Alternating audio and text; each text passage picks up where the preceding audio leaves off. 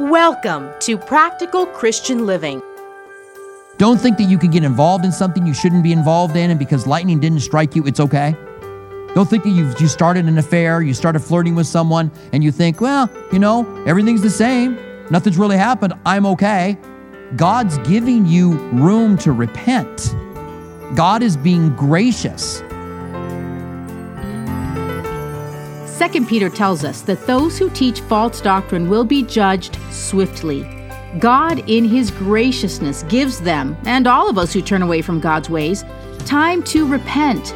The book of 2 Peter serves as a warning to beware of false teachers and a strong warning to false teachers to heed the word and the judgment of God. With 2 Peter 1 through 12, here's Robert Furrow.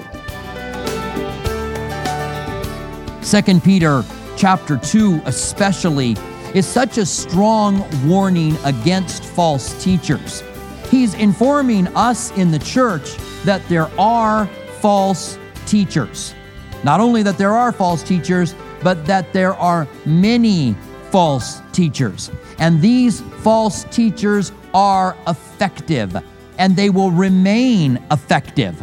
But in the middle of the warning that he gives us, and helping us to understand that we need to be diligent in checking out what people say, making sure that, hey, we have a heart to receive. We want to receive whatever God has for us, but making sure that what we're being told before we apply it, that we're testing it in Scripture, that we're testing the individual to see if their life stands up to what is being said as we receive the Word of God from them.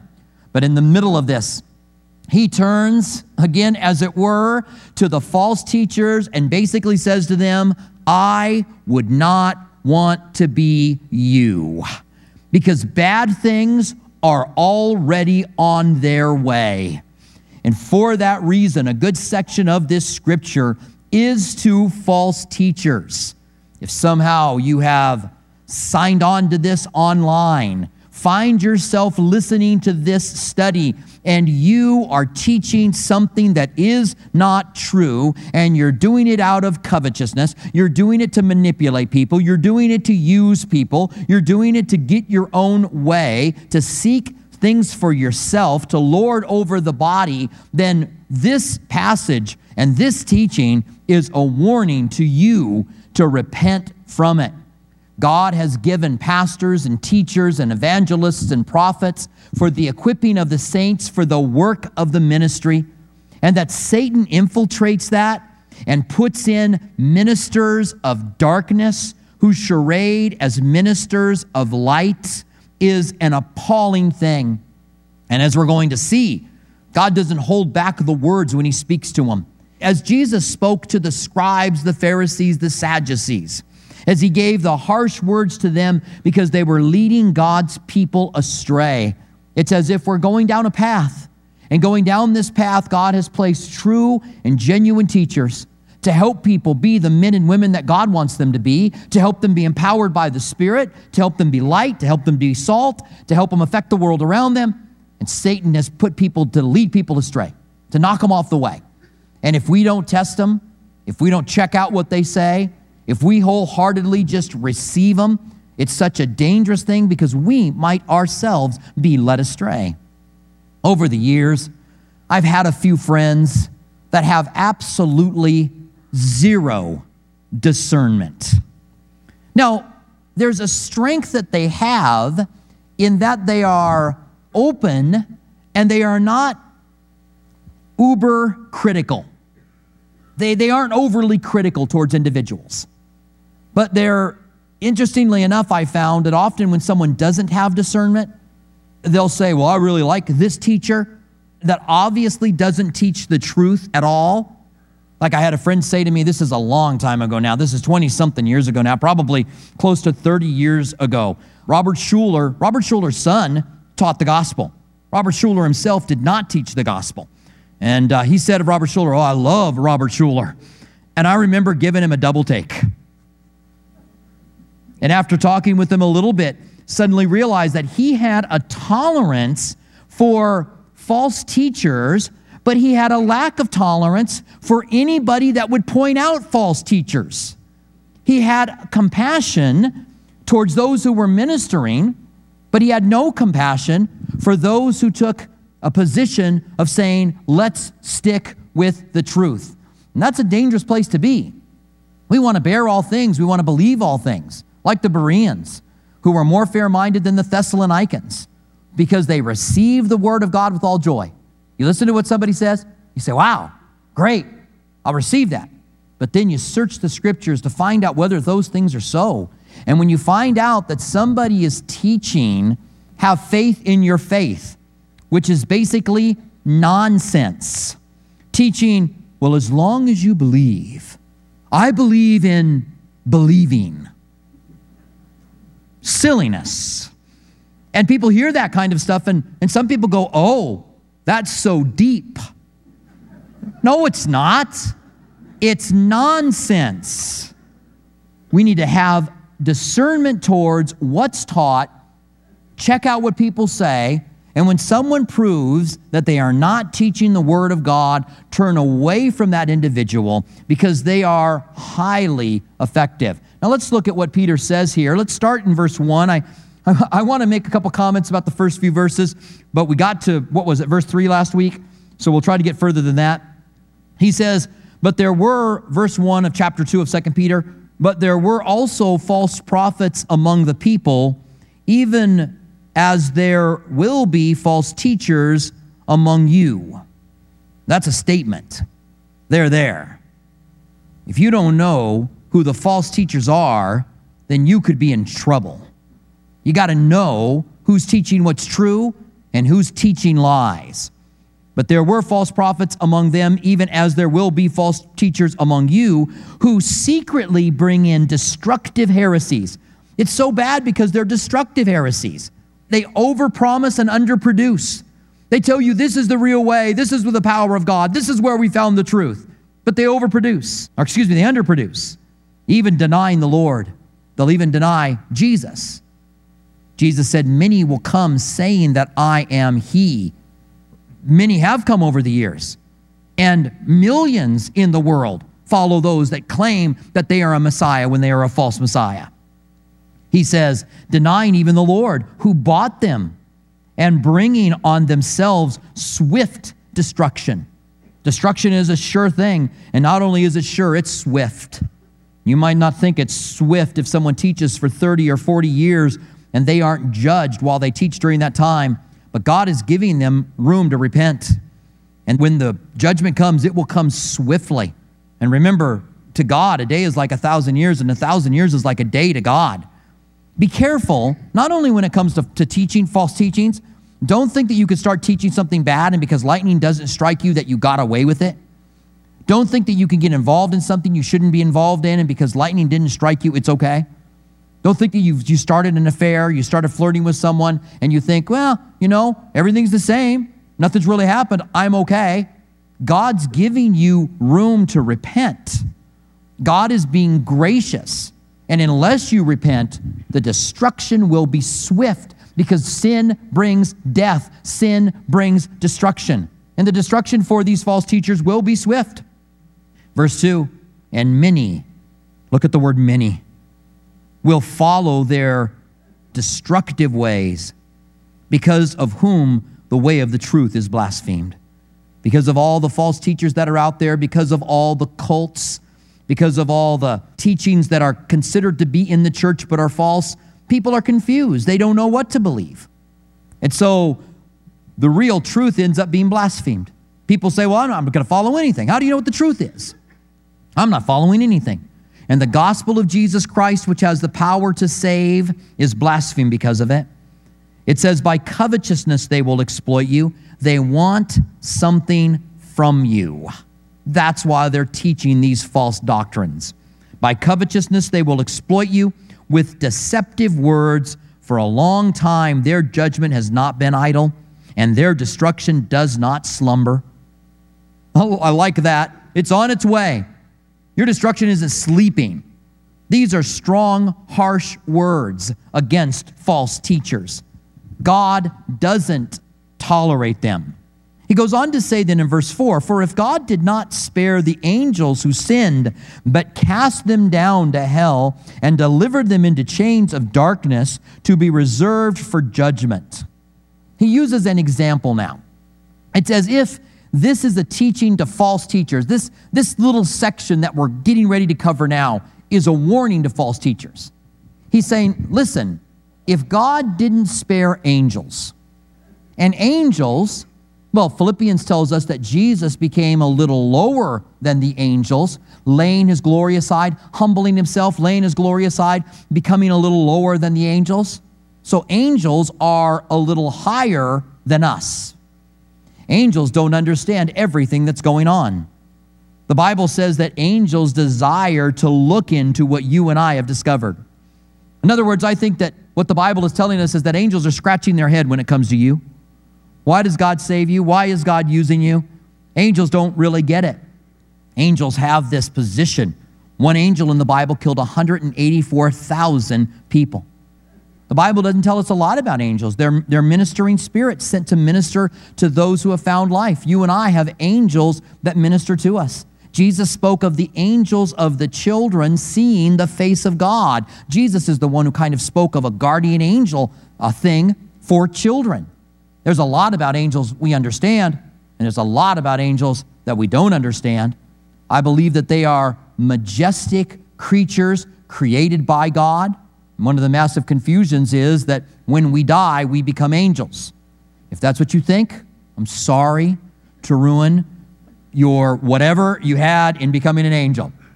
You aren't going to become an angel when you die. You'll become a person who will go into glory and share the glory of God, and it will be completely and totally awesome. But angels were created by God sometime before, I believe, mankind was created. And they are powerful, and they hold a position as God's messenger, which is what angel means, a messenger of God. The Bible tells us that there is a heavenly host of angels, thousands upon thousands of angels. We also know that a third of the angels fell. They aren't angels because they have to be. They have a right to choose whether they serve God or whether they don't, just as we have the right to choose. And Lucifer, who was one of the angels, he was a good angel, he fell and became the accuser. He became darkness, and he led a third of the angels with him into that darkness. Now, those angels are allowed to roam, and they're allowed to interact with men. They're allowed to tempt, and they're allowed to confuse. And there's a battle going on in the spiritual realm over the souls of individuals. Jesus said to Peter, "You are Peter, and on this Petra, on this rock I will build my church, and the gates of hell will not prevail against it." That's what the battle is over. It's over souls. When you think that the enemy is attacking you, understand that he's trying to get you ineffective in winning someone to Christ. There's someone around you who needs to see the light of Christ. And when you are being attacked in the spiritual realm, it's because Satan wants to make you ineffective in shining the light to that individual. Someone's destiny could be hanging in the balance, but we have angels that help us in the midst of that battle, and we're to put on our armor. And you would wonder, why does God allow demonic spirits, fallen angels, to have access to the earth at all? Well, the Bible even says that they have access into heaven. The Bible says that one day the sons of God were presenting themselves to God. Sons of God is a reference to angels there. And Lucifer was named among them. He was even able to go up and to have access into heaven. Why does God let demons run around? Why does he let them attack and tempt? The answer to that, you guys ready for this? Hold on to your hats. I don't know. I don't understand it. Why does God allow false teachers to continue to teach? Why does he let them live for 30 and 40 years and deceive people to their own ends and for their own means?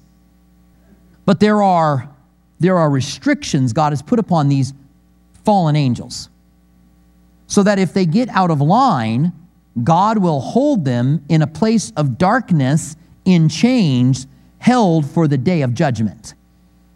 When Lucifer wanted to tempt Job, and by the way, it was God who brought up Job, which is always interesting. When you're reading Job and Satan shows up and God says, have you considered my servant Job? And then Satan says, well, it's only because you put a hedge around him. I can't get to him. And that's the only reason that he's serving you. And so God says, okay, go ahead. Just don't touch his body. And then a little bit later on, he says, it's because you won't let me touch his body. So God had put restrictions upon him, and God says, go ahead, you can touch his body, just don't kill him. Job prayed for death. Job wanted to die, but Satan was restricted in what he can do. And it's important for us to know that the angels are restricted in what they can do. But sometimes these demonic spirits cross the line, as they did in the days of Noah. And there is no small controversy in the church as to exactly what that means in Genesis chapter 6. I believe that reading it as direct as we can, that these angelic spirits crossed the line and got involved with human women, and God said, enough. And he took those angels and he put them into darkness, held in chains. God stopped them when they transgressed and went further than what God had allowed them to move. And I wonder with false teachers, I wonder if there's not a line there as well. I wonder if there's a time when they will go too far and God will say, that is enough. Like he did with these fallen angels when he reserved them in chains. By the way, the Nephilim, the mighty ones, were the result of this union between these sons of God and these daughters of men that you find in Genesis chapter 6. So most likely this is a reference to that. 1 Peter talks about the fallen angels who are held in chains, and then says, who in the days of Noah did not keep their proper place. So we know in 1 Peter that he's talking about these angels kept in chains for the day of judgment, that they didn't keep their proper place during the days of Noah. Now, strictly speaking, you might be able to say there was another event that happened and it's not recorded in the pages of Scripture. And that could be true. Maybe God isn't talking about the event in Genesis chapter 6. But when you look at Genesis chapter 6 and then you look at 1 Peter, 2 Peter, and the book of Jude and all of the references there to it, it seems that they are making a reference there. And so the first point would be, if God judges angels who are a little higher than men, then what makes you think as a false teacher that God won't judge you? That's pretty heavy. That's the concept and the idea that destruction is at the door, and you better make sure, if you're a teacher, that you're teaching the truth. You better make sure you're committed to the truth, that you're committed to the gospel, and that you're using what God has given you to present how people can enter into the kingdom of God and to show people how they can grow up, mature in Christ, and be used by Him. He goes on to say then, in verse 5, and did not spare the ancient world, but saved Noah, one of 8 people, a preacher of righteousness, bringing in the flood on the world of the ungodly. Just look at that last sentence in that verse. On the world of the ungodly. God didn't spare angels who are a little higher than men, but brought them into judgment. How much more is God going to judge the false teachers? And if God didn't stop his judgment towards the mass of the world, but only saved 8 people in the days of Noah, 8 people, and that was it. That's all. The rest were destroyed. If God will destroy a great number of people when they become violent and when they become ungodly, then certainly God will destroy these false teachers that he's speaking of. He's using these not as examples. Do you remember I started chapter 2 last week by talking about how pastors, this is kind of dangerous ground for pastors. This is where you can get bogged down and you can lose the overall sense of the chapter. You can kind of get stuck in the mud, as it were, here. Not that the Word of God is muddy, but the topics here are topics that can bog you down. You can get stuck talking about angels and demonic forces and women, and is it possible for there to be a sexual union between the two? It's possible to get bogged down into the flood and talking about the flood and miss the point of what he's saying. The point is, God destroyed the entire world one day when the world went astray and saved 8 righteous people. So why don't you become one of those 8 righteous people?